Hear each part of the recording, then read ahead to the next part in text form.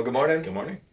Good morning. Let's begin. In the name of the Father, and of the Son, and of the Holy Spirit. Amen. Amen. Lord God, Heavenly Father, since we cannot stand before you relying on anything we have done, help us trust in your abiding grace and live according to your word. Through Jesus Christ, your Son, our Lord, who lives and reigns with you in the Holy Spirit, one God, now and forever. Amen. The Old Testament reading for the 17th Sunday after Pentecost is from Isaiah chapter 55. Seek the Lord while he may be found, call upon him while he is near. Let the wicked forsake his way, and the unrighteous man his thoughts. Let him return to the Lord, that he may have compassion on him, and to our God, for he will abundantly pardon. For my thoughts are not your thoughts, neither are your ways my ways, declares the Lord. For as the heavens are higher than the earth, so are my ways higher than your ways, and my thoughts than your thoughts. This is the word of the Lord. Thanks be to God. The epistle is from Philippians chapter 1. I want you to know, brothers, that what has happened to me has really served to advance the gospel, so that it has become known throughout the world, the whole imperial guard, and to all the rest, that my imprisonment is for Christ.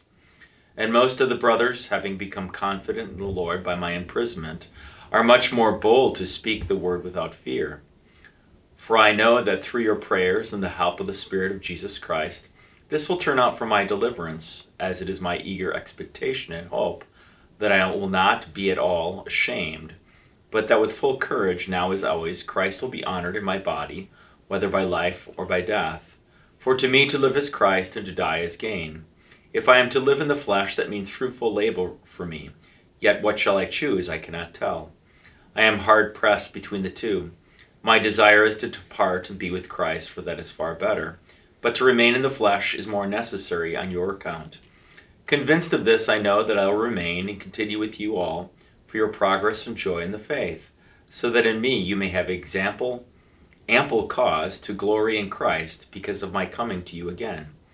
Only let your manner of life be worthy of the gospel of Jesus Christ, so that whether I come and see you or am absent, I may hear of you that you are standing firm in one spirit, with one mind, striving side by side for the faith of the gospel, and not frightened at anything by your opponents. This is a clear sign to them of their destruction, but of your salvation, and that from God. For it has been granted to you that for the sake of Christ you should not only believe in him, but also suffer for his sake, engaged in the same conflict that you saw I had, and now hear that I still have. This is the word of the Lord. Thanks be to God. And the gospel is from Matthew 20. For the kingdom of heaven is like a master of a house who went out early in the morning to hire laborers for his vineyard. After agreeing with the laborers for a denarius a day, he sent them into his vineyard. And going out about the third hour, he saw others standing idle in the marketplace. And to them he said, "You go into the vineyard too, and whatever is right I will give you." So they went. Going out again about the 6th hour and the 9th hour, he did the same. And about the 11th hour he went out and found others standing. And he said to them, "Why do you stand here idle all day?" They said to him, "Because no one has hired us." He said to them, "You go into the vineyard too." And when evening came, the owner of the vineyard said to his foreman, "Call the laborers and pay them their wages, beginning with the last up to the first." And when those hired the 11th hour came, each of them received a denarius. Now when those hired first came, they thought they would receive more, but each of them also received a denarius. And on receiving it, they grumbled at the master of the house, saying, "These last worked only 1 hour, and you have made them equal to us, who have borne the burden of the day and the scorching heat." But he replied to one of them, "Friend, I am doing you no wrong. Did you not agree with me for a denarius? Take what belongs to you and go. I choose to give to this last worker as I give to you. Am I not allowed to do what I choose with what belongs to me? Or do you begrudge my generosity? So the last will be first, and the first last." This is the word of the Lord. Thanks be to God. So my title for Sunday is, It's Not About the Money, at least for the owner, right? If it were about the money for the master of the house, for the owner of the vineyard, he wouldn't be paying the denarius to people who only worked a few hours, right? It's not about the money. But for the laborers who give the owner the evil eye, if you will, that's what it means to begrudge his generosity. Is your eye evil because I am good, is what he says. That's what begrudge means. The literal translation is your eye evil because I'm good. They give him the evil eye because he's generous with people who haven't worked as much. He's kind. They give him the evil eye because he's kind to others who, quote, don't deserve it.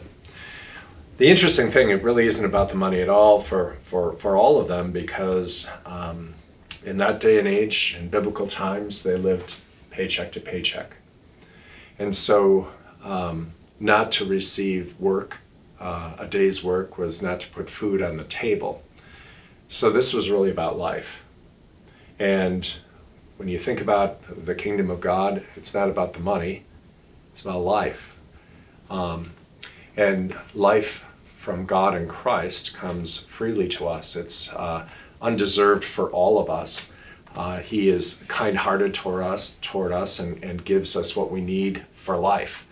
And ultimately, what he delivers to us every Lord's Day, the forgiveness of sins, life and salvation. It's not about the money, it's about life. And we know that from God, who sends Jesus into the world to take on our flesh and blood when he has everything. There's nothing for him to gain by coming into the world for himself, but it's all for us. And the generosity of God, who in Christ takes on our flesh and blood in order to redeem us, that we might have life, not only food on the table, but life together with God and one another throughout all eternity. We see in the cross that for God it's not about the money, it's about life, and he wins for us new life in Christ. So that's kind of where I'm going with this. Yeah, I think that this parable is kind of tough for us to wrap our heads around, knowing that, first of all, God's grace is for all, no matter what time you came into the kingdom. If you came when you, like many of us, when we were baptized as babies and have lived our whole life as members of a congregation of the Lutheran Church Missouri Synod, or if you came on your deathbed, that this grace and this mercy is for all, and it doesn't seem fair to us. That's our economy. But God's economy is completely different, and Isaiah talks about that. And I think this message is for all of us. Seek the Lord while he may be found. Call upon him while he is near. That's a message that none of us knows when our dying day is. It could come today. It could come 10 years from now. Death knows no age, right? Many young children have been called out of this life to Jesus himself. And so we try to wrap our minds around thinking about it's this time that we've invested ourselves into the church, right? But God tells us in Isaiah, my thoughts are not your thoughts, neither are your ways my ways, declares the Lord. For as the heavens are higher than the earth, so are my ways higher than your ways, and my thoughts than your thoughts. As you put in the green sheet here today from Pastor Robert Capon, he writes wisely, we are saved gratis by grace. We do nothing and we deserve nothing. It is all absolutely and without qualification. One huge, hilarious gift. Mm-hmm. You know, and then in my other quote I have from Pastor Brent Coleman, and he writes, with the parable, Jesus reminds you that you rob yourself of the joy of working in the Lord's vineyard, and you spoil the happy hour of salvation by your grumbling. When you expect God to give you what you deserve or merit, and when you insist on keeping books on yourself and others. There's no joy in work if you're worried about what the next guy is making. And there is no joy in rising to eternal life if you accept grace for yourself and deny it to others. Grace is undeserved kindness, unconditional kindness, the justification of the ungodly, the forgiveness of the sinner. It's not simply good. It's crazy good. Good Friday good. Yeah. But look how we get caught up in our lives in money, right? And if it's about the money, and it was for